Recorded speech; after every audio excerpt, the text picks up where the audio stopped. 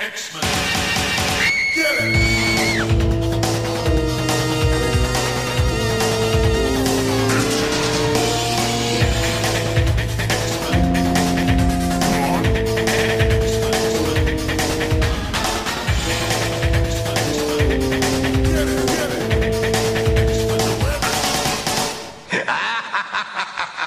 Hey everyone, and welcome to another exciting episode of Battle of the Atom. This is your weekly X-Men podcast where we rank every story from A to Z. I'm Adam. And I'm Zach. Hey Adam, happy Halloween. Happy Halloween! I hope you're having a spooky one. Ready to talk about some spooky X-Men stories? I am ready to talk about some spooky X-Men stories. I feel like the stories that we're going to talk about are sufficiently spooky. Yes. And we can have our spooks sufficiently spooked. Yeah, I always love that distinction between scary and spooky, right? You know, like...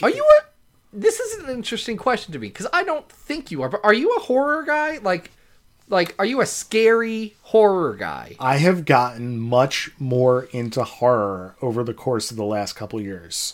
I used to be very anti-horror and not really understanding the genre. And now I'm at a point where I'm actually trying to catch up on franchises that I completely missed out on, like Nightmare on Elm Street or Poltergeist. I actually just watched Hellraiser the other night. So I feel like I'm becoming or have become like a horror guy. How about you? See, I am not a horror movie person. I do like reading horror books and comics and things like that. Mm-hmm. I think it is the difference that I can control the pacing when it comes to something like that. So if I want to be like, okay, I'm good, I can just be good. Also, there's not going to be a part where someone screams at me out of nowhere. It's harder to get a jump scare on you with a page turn. I'm not a jump scare guy. I don't find jump scares frightening. I find them frustrating and annoying. Really? Well, I don't think there's too many jump scares in today's episode, and these aren't requests. These are things that we just thought, hey, it's Halloween. We're celebrating Madeline Pryor's favorite holiday. Yeah, Madeline Pryor, who's set. I believe the solicit said something about her returning, right? Again. Oh yeah. Spoilers for, I guess the advertising for a comic. Yeah. It's been a week now at this point.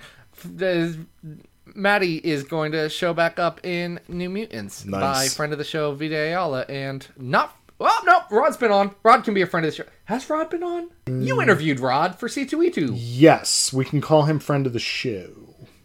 Man, I feel like if we're going to use the phrase friend of the show, we should probably definitely know that they were a friend of the show. But no, by Vita and Rod, which New Mutants might be my favorite book in the line. Oh, it's great. As of right now. It's so good right now. So freaking good. Yeah. So good. This is also by a friend of the show and someone who's not friend of the show but could be. Mm-hmm.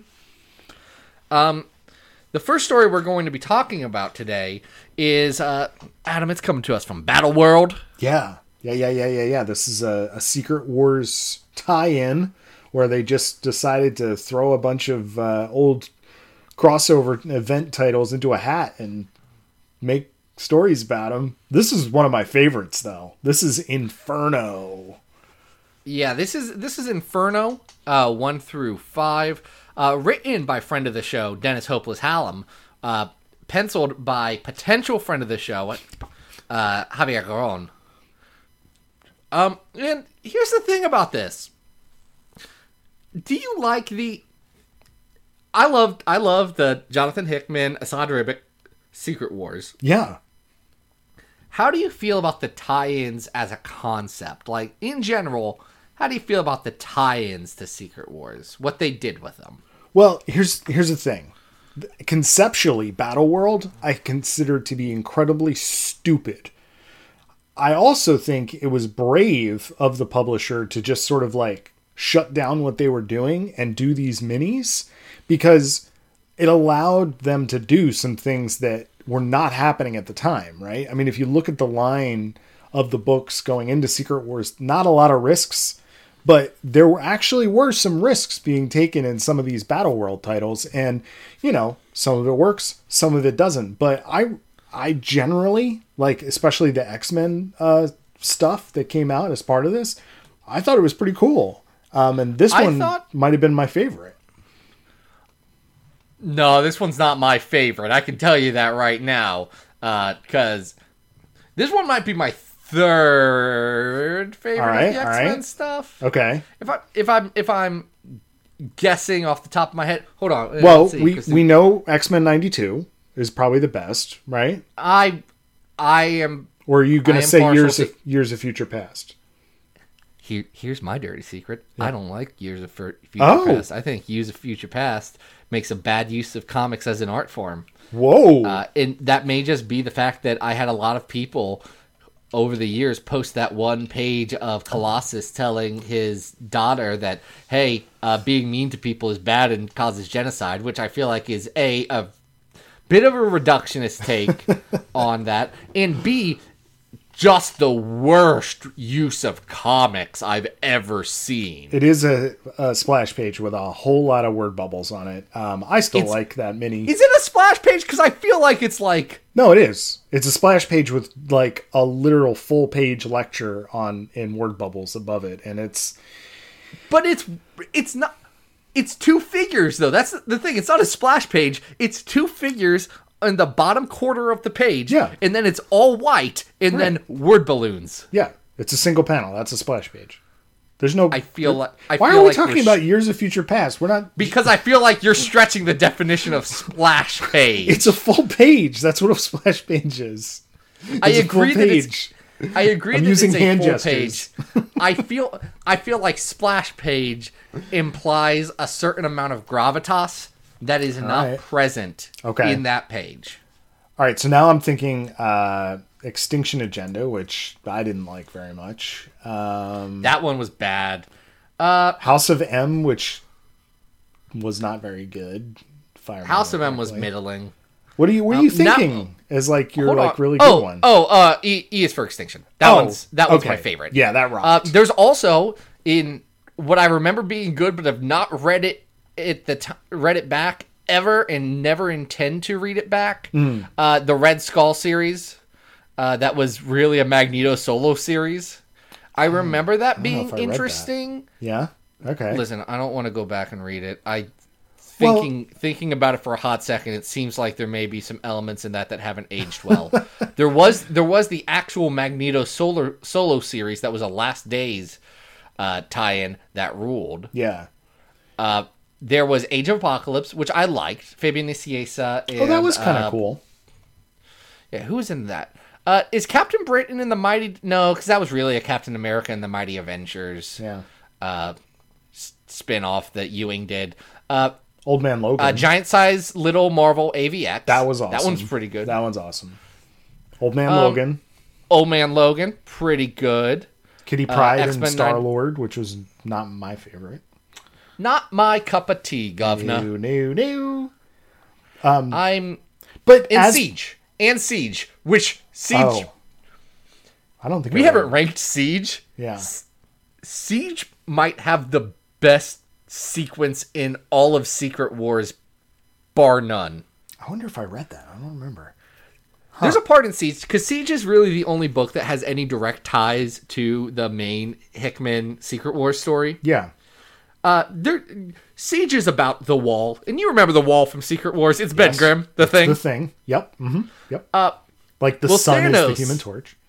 Yeah. Thanos ends up at the Wall at a certain point, and we get in Secret Wars proper Thanos convincing the Wall to stand up. Yes. What we don't get, except for in, I believe, Siege number 3 or 4, I forget, is Thanos... Thanos' full speech to the Wall to get the Wall to stand up. That's great. Where Thanos says a bunch of stuff and then he looks down at the Wall and says, "What time is it, Ben Grimm?" As and then as the if wall, the Thanos wall sits stands up. around remembering people's catchphrases. I love it. Yeah, because it's clobbering time, Adam. That's the time that it is. It is clobbering time. Well, I think just the gamut of stuff that you just ran through there demonstrates just how weird some of this stuff got. Actually, most of it's pretty good. Like, And I agree. I think that, if you look across the line at the time, there was some pretty cool stuff happening. But Inferno, I really enjoy, and it has quite a few of the tropes that Hopeless likes to play with that I was a huge fan of at the time. So the core... and the other thing I want to point out before we start talking about this, because I know we're going on and on without talking about this story... it's okay. The other two stories we have are very slight. Is that they don't have to connect to Secret Wars. Like, as long as they make a passing reference to Lord Doom or, I'm the Lord of this... the Baron. They're the Baron. The Doom's Baron, the only thank Lord. you. Of this, land or whatever. That's all you need. And you can do whatever the heck you want. So, like, X-Men 92, it was... what's his name? Why can't I think of his name? Are you talking about Baron Robert Kelly? Yes, thank you. Who had a chariot Robert of werewolves? Kelly. Here, the Baron is Cyclops, who is floating around in a Professor X chair after... Well, the premise of this book I also appreciate, because I feel like it really reiterates this idea that Colossus is just this dumb oaf who is willing to do anything for his sister without really comprehending what the consequences of it are. Colossus is very good, and this is a consistent character trait. Mm-hmm. Colossus is very good at doing what he thinks is best with reckless abandon, regardless of what anyone else, including the person he thinks he's helping, tells him. Yeah. Yeah. Now that's a good character flaw for a hero. Oh, it makes for a fantastic story. So the premise here is that at the conclusion of, I guess, the original events of Inferno, sort of, it's not quite the same. Magic, Illyana actually became sort of the Dark Child and rules this limbo area. And annually, Colossus leads a group of X-Men in to try and rescue her, even though she is so far gone.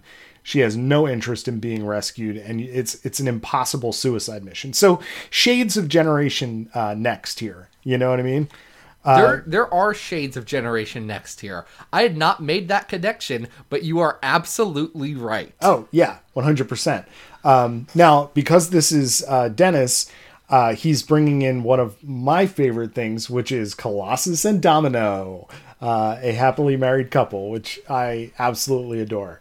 The other element of this book, which is a heck of a lot of fun, is that the other antagonists of this book are Maddie with basically her pet Havoc. And later in the book, we get a sort of mad scientist version, almost steampunk version of Mr. Sinister, which is kind of fun too. What I especially like about the Maddie and Havoc, because as we remember, Havoc in Inferno, how do you put it? He got horny, evil, and slutty. Like... Yeah, he became a love slave.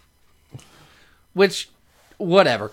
That continues in this, and he's very, very good at his job. But he also has to, alongside Sim and Madeline, help raise Madeline's child, who's Cable? Baby Cable. I love him so much, and so much that I drew him into Bish and Jubes. I really love this little booger who befriends Domino and helps. They talk about guns. Yes. I guess I was like, oh, Domino and Cable. Oh wait, no, yeah, Domino and Cable. They long-standing friends. Makes sense. They immediately hit it off, even as he's a child. So, Maddie basically says, hey, I'll help you rescue your sister because I would like to take over, this limbo demon verse. And what nobody is realizing is that Ileana is not just chilling out and doesn't want to do anything. She actually wants to go and take over the rest of the world. Or I guess at least this slice of Battle World. So yeah, this domain. Yeah. So what's really cool is that Javier Garron gets to really kind of cut loose, and we get tons of cameos throughout this whole thing, to the point where there are these enormous double-page spreads of fight scenes featuring dozens and dozens of X-Men characters and alternate universe versions of these guys. And like we just talked about Fix in the last episode, you get a nice cameo of Fix. Is in this one. Yeah. That was... There's a lot of interesting, cool stuff in this. The fact that Fix is in it. I was about to ask you what you think the most obscure character reference is that you picked up on, and you're right. It's Fix. Well, Wiccan is in here. Wiccan is not obscure. No, I'm just flipping through and who I see. Oh, Maggot's there. Cecilia Reyes is there. Penance. Cloak and Dagger are there. WizKid. Yep. WizKid, who may at this point have had less appearances than Fix. Like, just in terms of total issues. Yeah, it's a real fun group of cameos here. Not to mention the fact that Nightcrawler gets transformed into a giant teleporting dragon that Madeline gets to ride around on. So yeah, immediately Nightcrawler shows up and he gets dragonfied. Yeah. So, Colossus learns the hard way that Ileana not interested in being rescued. And it finally comes down to, is it Domino that finally takes her out? Or no, it is Colossus. Domino tests her luck and puts Colossus in a position where he has to choose between saving her and stopping his sister. And he chooses, without question, to cleave his sister in half. I want to be clear, she is an evil demon sorceress who has enslaved and tortured people for years at this point. So this is not our Snowflake. She is too far gone. I understand it. I get it. Here's the problem.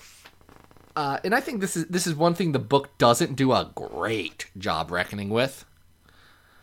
Colossus is unequivocally wrong this whole time. Yes. And his hubris and his actions do cause literally every other X-Men besides him, Domino, and Boom Boom to get viciously murdered while Madeline Pryor takes over as Baroness of the Domain. Yeah, and it's kind of it's a Generation Next tragic ending. I mean... is it? Okay. It's not as gruesome and or as effective because what you just described is not necessarily super clear. It's not super clear, but it is clear that those three are good. Right. Like, but who knows what happened to everybody else when demons overran them.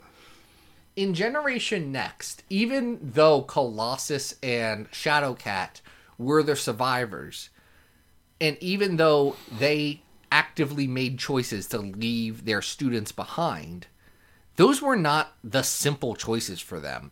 And as a reader, we felt like, oh no, they weren't the protagonists. They were secondary characters in Generation Next. Right. So you see them leaving, and it feels like a betrayal, even though they are upset that they had to lose their students, but they are working towards a greater good. Where here, Colossus and Domino and Boom Boom are our protagonists, so they get off scot-free, and all these other people get viciously murdered as demons rule the area. So I feel like it's less effective as a tragedy. Absolutely. Because you're absolutely right. I mean, Colossus's selfishness is what it makes it more difficult for, I think Dennis would like us to have the happy ending of, Colossus acting on behalf of Domino, but it's difficult because, his actions have been absolutely horrific throughout this. There's this ongoing Cyclops is right joke that goes through this too. And Cyclops is constantly just, and he's 100% correct throughout. He's like, yes, I know I was right. I told you 1,000,000 times to stop doing this. And now look where you got us, and he's right. No, Cyclops is very right in this one. So I struggle with it. I love Javier Garron's art in Yeah, this. it's fantastic. Gorgeous. If you're thinking Inferno, this is less Mark Silvestri and more John Bogdanov. It's a cartoony approach to it, which for me works a ton. And I really like Garron. I wish his talents were not being used on Jason Aaron's abysmal Avengers book. I would love it if Javier Garron was on a book that I enjoyed reading. But Alas. dude draws beautiful stuff. Yeah. And I enjoy this quite a bit. So if for whatever reason you didn't have a chance to check this out and you are a fan of any of the titles that it's, referencing or the characters that it stars, I think you'll really get a kick out of it. It's pretty cool. I do too. And I think our readers will get a kick out of our big ol' list. Mm-hmm. That's right. We have 564 stories on our list. With the number 1 story being The House of X and the Powers of 10. The number 100 story being X-Force Assault on Grey Malkin. The 200th story being Bishop. The Bishop miniseries by John Ostrander. 300 on our list is Savage Avengers 1 through 5, The City of Sickles. Number 400 on our list is Uncanny X-Men, The Rise and Fall of the Shi'ar Empire. Number 500 on our list is Wolverine 98 through 100, Furnace of His Mind, Anvil of His Heart. And then the Dracos. Dracos down at the bottom. Here's my question. Yeah. Yep. So, I think we can both agree, even if we are known as the Inferno haters, that's what the people call us, Adam, as you know. I know.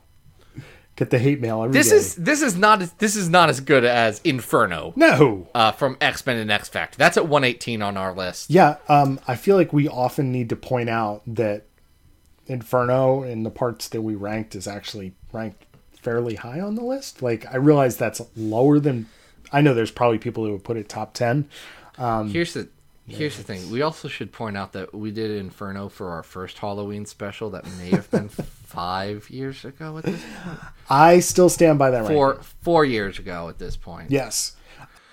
I could stand an Inferno reread just to see how 2021 Zach feels about it. Because 2021 Zach, again, likes different things. Sure. I was looking lower in the list. Down at 192, we have the introduction of Colossus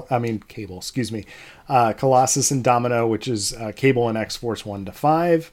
And that's at 192. Yes, sorry.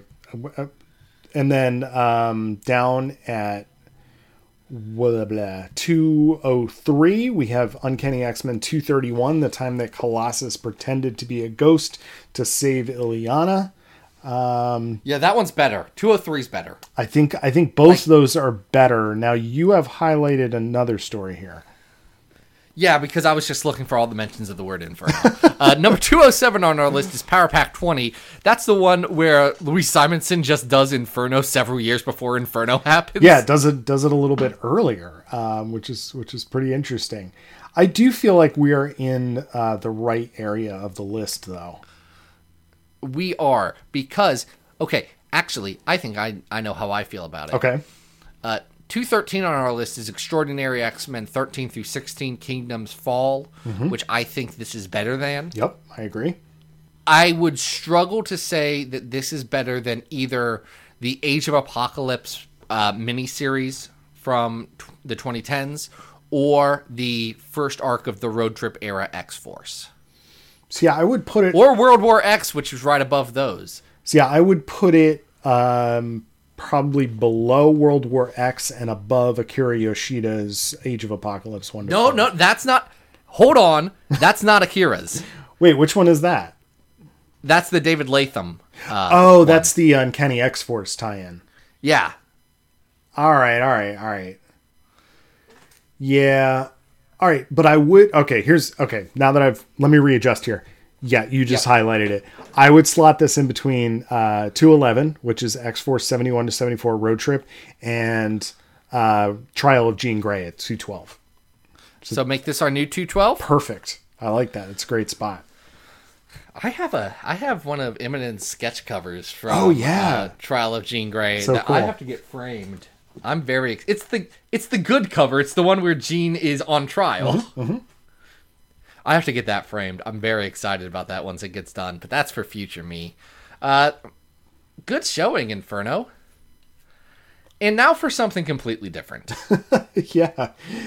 People might be surprised about this one. What are we ranking next here? We're going to rank a Jerry Duggan Halloween story. Yeah. Which listeners at this time may be expecting something different than what we're doing. And you'd be wrong, because this is a Jerry Duggan Halloween story featuring Nature Girl. And it is Nova 22. Nova Volume 5, number 22. Listen, okay.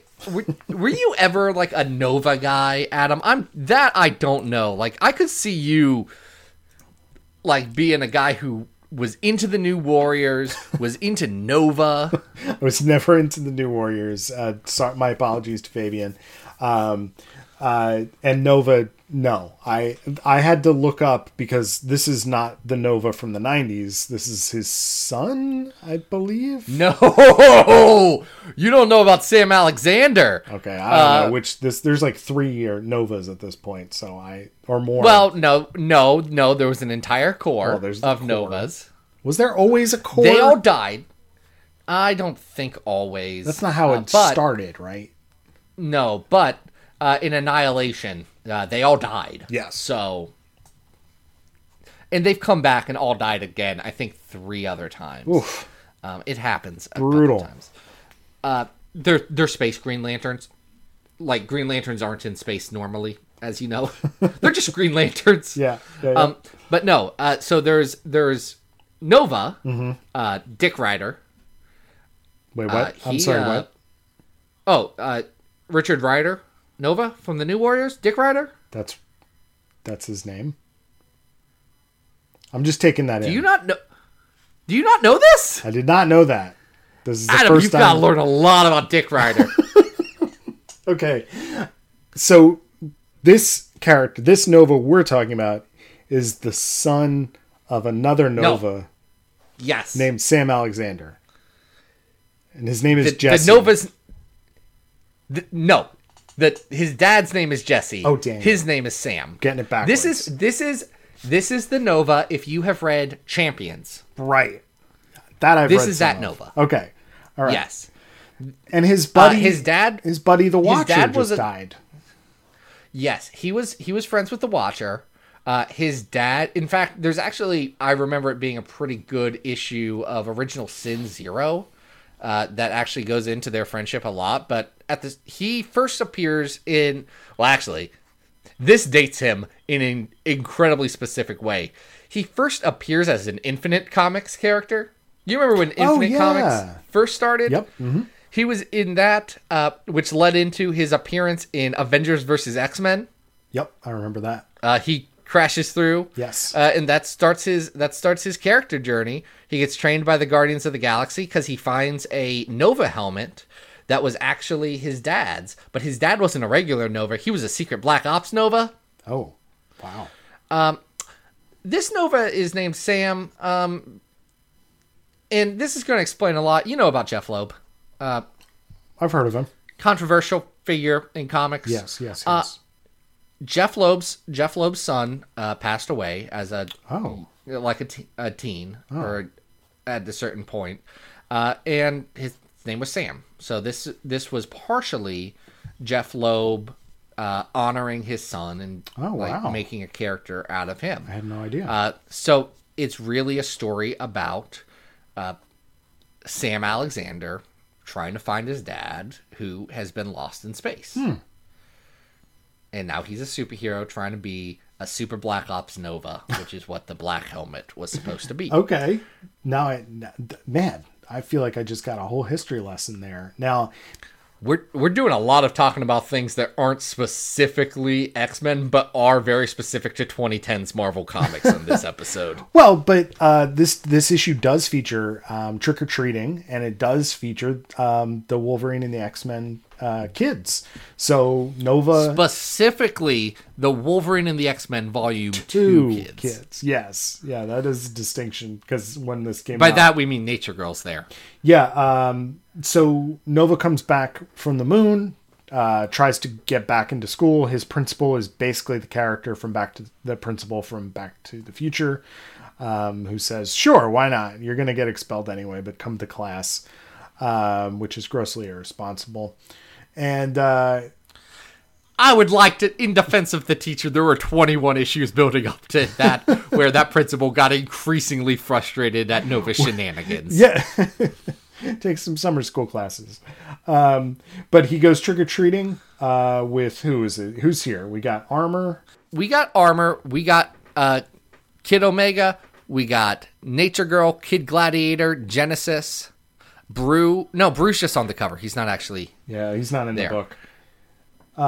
What's interesting is the Jean Grey school kids do not know Nova. No, they didn't invite him.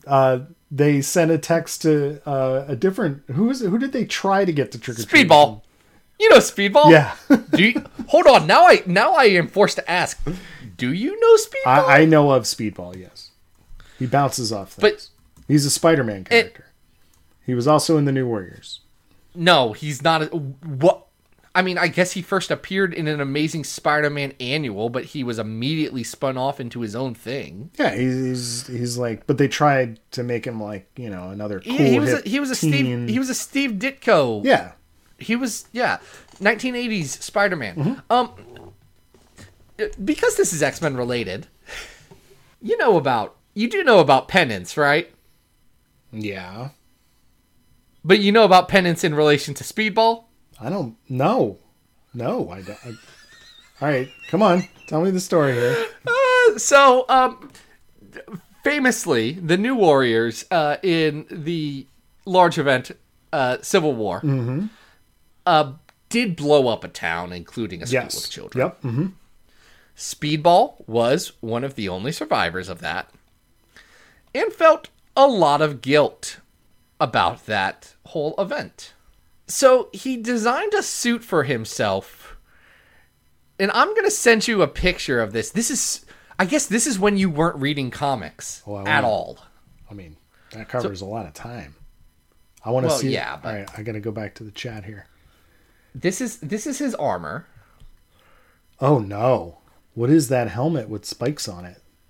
Oh, what you don't see is the spikes that are on the inside, Oh no! Oh no! because he's constantly hurting himself. He has 612 internal spikes that caused him constant pain, symbolic for the 612 deaths he felt responsible for in the Stamford, Connecticut incident. So wait, he calls himself Penance? Like I'm thinking of the Penance from Generation X. And Adam, I don't know how to explain this, but I'm getting there. Oh, there's a connection. There ends up being a connection, which is the most buck wild thing.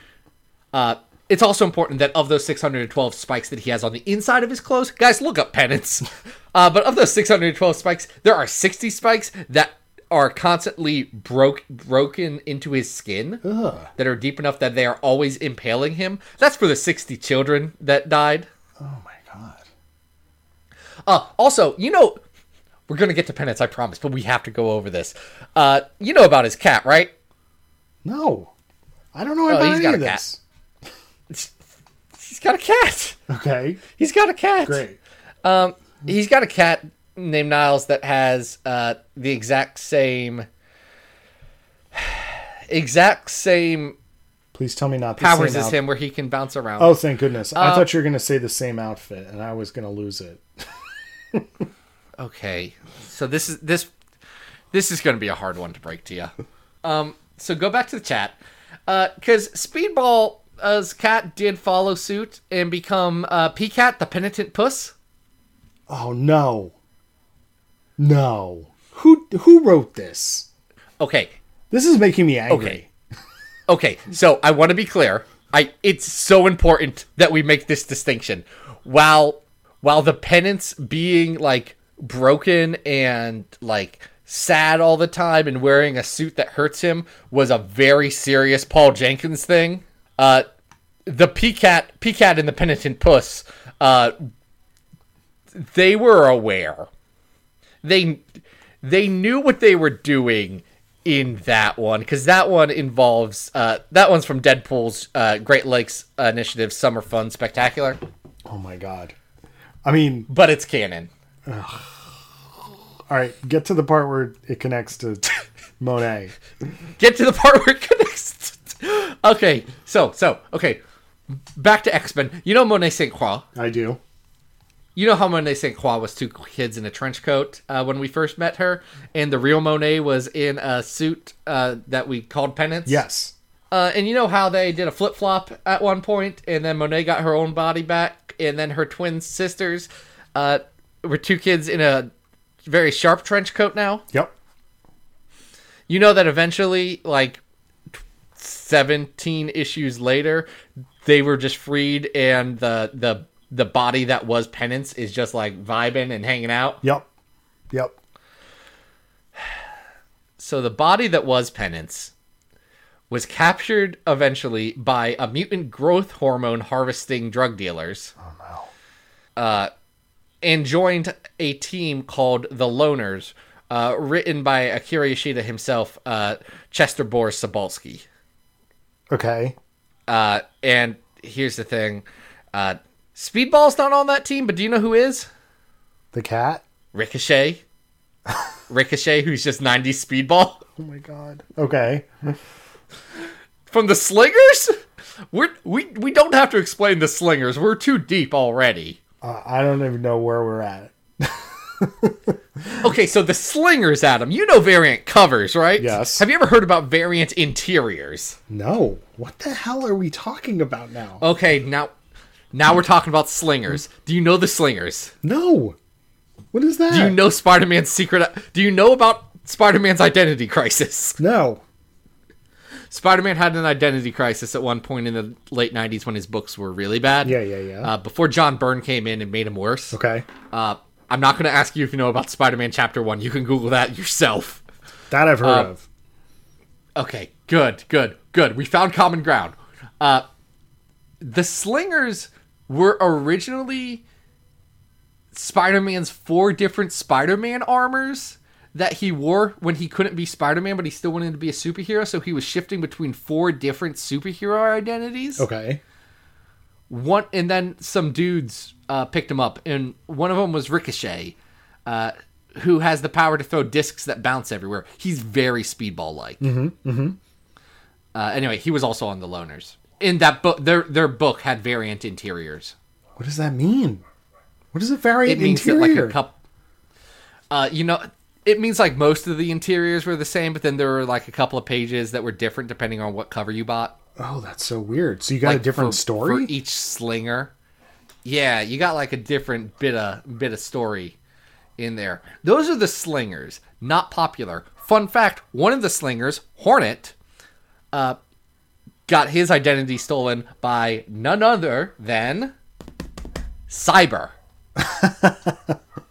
Okay, I'm still confused. So the Husk of Penance, not to be confused with Husk, is on this team with somebody who's kind of like Speedball, but how does she connect to Speedball?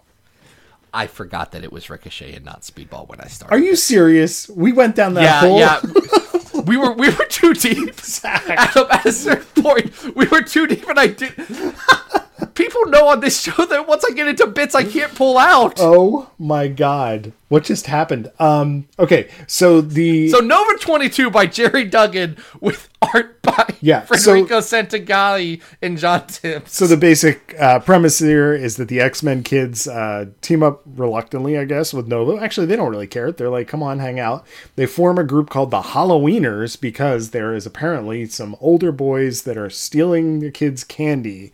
This is a Bob's Burgers plot. I want to be very clear. They're doing a Bob's Burgers in this. Yeah. But Nature Girl's there. Yeah. She doesn't talk in this. So they are dressed up as different characters. Nova is dressed as a ghost, like basically has a sheet over him. And they scare the kids and they return the candy. and everybody's having a good time, and having a nice, friendly. It's nice. Yeah. That's what happens. Nova needed a friend. It's he fine. got friends. I It's fine. don't. I think this is a bad comic, but I don't think it's going to do well on our list, just given that it's it's kind of slight. It's incredibly. It's a comic that instead of talking about, we talked about dumb Marvel fun facts. Well, we chose it mainly on the cover. I love how my brain. Oh yeah, I mean the cover's the cover for this episode. There's a reason we chose it. Yeah, it's adorable. Not as good as 301 Savage Avengers by Jerry Duggan. No. Not as good as 400 What If Legion Killed Magneto. No, it is not. Working my way down. I don't think this is as good as Wildcats X-Men at 453. Okay, it's better than Life Signs from Phalanx Covenant. A book that book's actively bad. Like I dislike that book. Where is that? That's at 500. Oh yeah, I wasn't gonna go that low. I don't think this is as bad. It's not. You just highlighted Knights of Terra. I don't think it's that bad. It's better than Apocalypse versus Dracula at 466. Yep. I think we're in the right area here. I like Generation It's X, not- Generation 13, not the Art Adams one. The The other one by Salvador LaRocca. Yep, I like that Not one Art better. Adams. I agree with you. I think this is probably better than Wolverine Reign of Terra at 460. Yeah, probably. You're gonna But it's not as good as Wolverine Volume 2, Issue 102, which is at 459. perfect. The weird ones. Yes. Yeah, with Elektra. Yeah, the and no sign. nose. Yep. This is 460. It's the Halloween issue.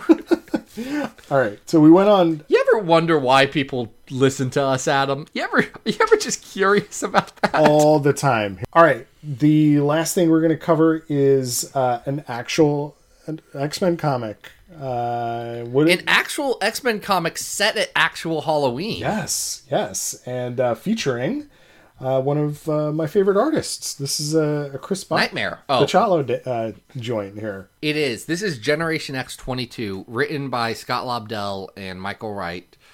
Chris Bachalo on those pencils. Inkers, so important with Chris. It's Alvey and Scott Hanna. Yeah. And we got Steve Bucalero on those colors. Yeah, and it looks like Paige and Banshee have taken Artie and Leach, as well as Franklin, the recently orphaned Franklin, out for some... Thanks to Onslaught. Yeah. Y'all know about Onslaught. Yeah. Out for some trick-or-treating. And there's a parade going on, and back... Oh, because it's... You know where they're at, right? Oh, are they at the parade? Oh, wait. They're in Rutland, baby! Is it really? I missed that. Yeah! It's Rutland, Vermont! That's great. We haven't talked about that in a while. Yeah, it's the superhero parade. Last mentioned in our Beast episode. Yeah, it's a fun. Listen, I know that it. Well, no, wait. They're just in Massachusetts. Yeah, Vermont's not a bad drive. Does it make sense to not just go to the local Halloween trick or treating? Fine, yeah, I get it. But it's Rutland, babe. Oh, I know exactly why. Because I can get this. Because Rutland is the superhero Halloween festival. Right. Like, that's what they do. They dress up as superheroes. And Artie and Leach look like weird little kids. Yes, Paige is very concerned about this. Yeah, Artie and Leach look weird. So, no. Okay, actually, Sean Cassidy, good guy. Yeah. So, back at the ranch, we've got Can we stay at Rutland for 1 second? Oh, yeah, sure. Because I want to focus there, because this is really split into two stories for the most part. That is true. There's a little vignette with the rest of the team, which is fun and beautifully drawn. Chris, great work. But the B story with them going trick or treating, a lot of it is Husk talking to Banshee about Siren, about his daughter, because Husk is a family girl, and she knows enough to know that Banshee and Siren were not together while she was being raised. And I think there's a lot of good emotional, like, there's that good Scott Lobdell teen drama, but applied to a dad. And the problem is, I love sad dad stories. It is done very well. And that is contrasted by, like you said, there is a short vignette with the Gen X kids, dressing up in costumes and scaring away some punks who wanted to TP the mansion. And then very beautifully done. The best. Listen, if we're only going to get 2 pages of the Gen X kids acting like trash teens, I am all for the 2 pages being like that because it's good. Yeah, but then the majority of the issue is Emma Frost versus Nightmare. And it's... So, we were talking about this off air. But the best thing you can do with weird Doctor Strange villains like Nightmare is just draw the heck out of them. Yeah, and that's what happens here. Yeah, I'm very fond of the Sam Keith portrayal of this character. There's been, I think Kevin Nolan does a pretty good one. And I think Javier Pina did an incredible job. Like X-Men 4. You have to, in X-Men 4, you have to bat second after Pepe Larraz on X-Men. And you know what? I'm not going to say he's as good as Larraz, but he held his own. He did real well. Did a great job. And like that's easy. That's the kind of stuff that gets you like a good fill-in and good attention to be like, okay, we need to bump you up to something like to really let you stretch. So Nightmare has some weird like reason for being there, saying that like he can't get back to his nightmare realm or somebody's trying to take it over. I don't really follow all that, but Emma Frost is having none of it. It just puts Nightmare in his place consistently, and it's terrific. Emma Frost is very much like literally like just undressing and getting ready for bed. She is dealing with Nightmare doing weird creepy stuff and showing her visions that would upset Emma. Visions of her school getting taken over, which is, he's doing very heavy foreshadowing of, hey, Generation X 25 is going to be some heavy stuff. Yep. Yeah, he's and it's going to be rough for you, Emma. It's weird how people ascribe all of the current characterization of Emma to what Grant Morrison did, and they did a great job with Emma. And I know that they did not read Generation X. I know it, but Scott Lobdell was already doing that with Emma Frost back, 7 years before Morrison was. And that's something I think a lot of people don't understand or recognize. Yeah. Because this isn't collected in the ways that New X-Men is. No, and I was actually surprised it's been a while since I glanced at it, but Marvel Unlimited does not have a complete Gen X run, which I was very surprised to see because this is an absolutely gorgeous issue. Not only does Chris draw the hell out of Nightmare, there's these weird cameos that turn out to be masks of like Omega Red and some other things through a witch. But he's also doing that same thing he did with Gen X 5, where there's weird border stuff happening. Like in that one, you had little gnomes that were walking around. And in here you get these. He actually, the day that we're recording this, he just posted an image of Venom riding on top of like an SUV Jeep kind of thing. And it was very reminiscent of the old Rat Fink punk posters. And the characters that are bubbling around the corners here look very similar to that too. They're all sort of like little gremlins that are attacking each other, and so there's a story going on there, and it all just makes for this outstanding visual presentation of this story. It's a shame that more people can't see this. It's such an incredibly good job that they're doing. It's so frustrating. Like, heck, can you get the the Milligan Bachelor Shade the Changing Man stuff online? Because I know for a bit it wasn't collected. I believe it is. Yeah, it is collected now. Yeah, and that's interesting because you can kind of see how Chris's style evolves.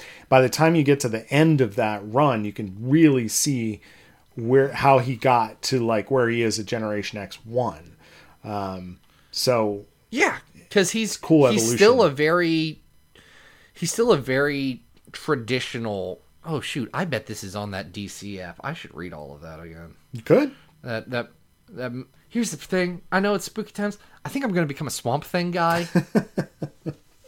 I've been thinking about it for a while. I do think I'm going to like Swamp Thing. Well, I know people are going to be yelling at me like, you're a dude. Of course you're going to like Swamp Thing. I do think I'm going to like Swamp Thing, though. I wouldn't doubt it for a second. But this is still 2 issues before Man-Thing gets involved in this story. So, little breather gosh. before then. But this is a great You're talking about the standalone- Daydreamers? What's that? Yeah, Daydreamers. You're talking about the Daydreamers. Yeah. So I think this is a fantastic standalone issue. I enjoyed it quite a bit. What do you say we rank it and put it on our giant old list here? Let's rank it. Y'all, I tell ya, track down the first, 25 issues of Generation X. They are rock solid. Yeah. Even if Chris isn't drawing all of them, it's pretty dang good. Even if Scott Lobdell's a crappy dude, that book's good. Yeah, it's true. Okay, so Generation X. At 135, we have Generation X 18 through 19 for the sake of the children, which is, I have to confirm there's this one. No, this is the one where they go to Toad's estate. Yes. It's technically an Onslaught tie-in, but it has nothing to do with Onslaught.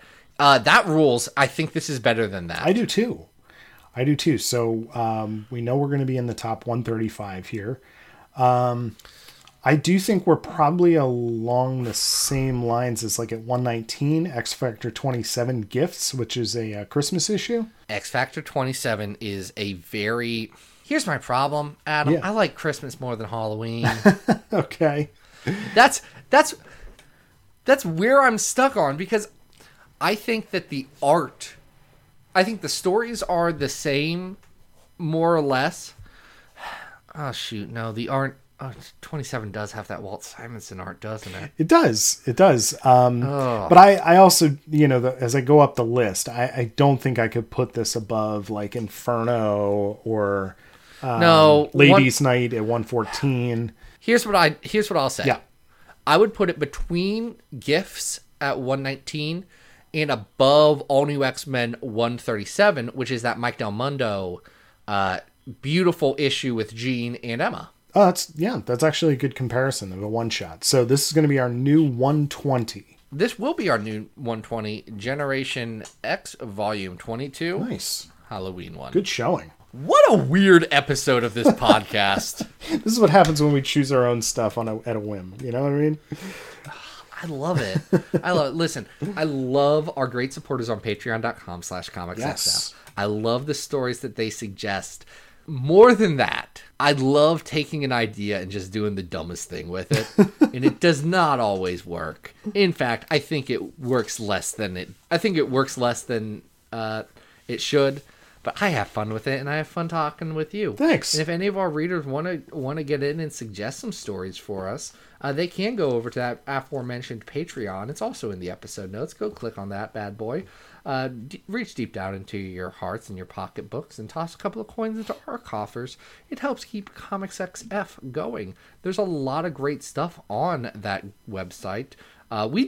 As we're recording this, we've just done a lot of really cool interviews. Oh, yeah. Really good stuff. I mentioned the Al Ewing one last week, and that one's great. Also in that time, Steve Fox did a really fun interview. Cy Spurrier did a really fun interview with our sister podcast, WMQ&A. Walter. We also had Walter Mosley, acclaimed novelist, Bill Clinton's favorite writer. He's doing the thing. So, yeah. And that's not a euphemism. He's writing a book called The Thing with Tom Riley, who listeners of our podcast may know from the Marvel's Spotlight X-Men issue that he did with friend of the show, Jay Edited. Yes. Very exciting. So, go check that one out. We also had the entire creative team of the Image hit series Die do a big old retrospective. That's Kieran Gillen. That's Stephanie Hans. We've got some good stuff. I've got interviews that I have to transcribe still that I'm excited about. I don't know if it'll be up yet, but keep an eye out for an interview that I've did with friends of the show, Zach Thompson and Lonnie Nadler, about their book Undone by Blood or The Other Side of Eden. Man, I'm really happy with the stuff that's going on the site. Happy that we have such cool podcasts like Bat Chat. Like, hey, if you like this podcast, but you like Batman, you should go check that one out. Yeah. That's great. We got Chris's on Infinite Earths as well. We got a whole good roster here in the Comics XF family. And your support goes towards that, goes towards the writers, goes towards the editors, goes towards everyone who keeps this site moving. Because I'm going to tell you what, there's not a lot of money in niche comic book journalism and criticism. But we try and spread that out to our friends and neighbors. That's right. People who do the work. Yeah. Adam, what do you got going on? You guys can always follow me on Twitter at Arthur Stacy. And next week we have a guest. Do we want to announce that? Or is that going to be a surprise? Yeah, we want to announce that. Hollywood superstar Jordan Bloom is going to be on the Yes. going to be on the thing. Not for an interview or anything. We just want to talk to our friend Jordan about some X-Men comics. He's so a we're gonna do huge that. X-Men fan, so excited to have him on. Yeah, y'all did watch Marvel's Hulu's MODOK, right? So good. I'm sorry, Hulu's Marvel's MODOK. Hulu's Marvel's mental organism designed only for killing, featuring Patton Oswalt. An actual show that was on the air and was very good. It was very good. My wife, I'm not sure it was a show for wives, and that's very reductive. Come on. It wasn't a show for my wife. I've talked to other people whose wives were also not interested in it. I was very interested in the show about MODOK.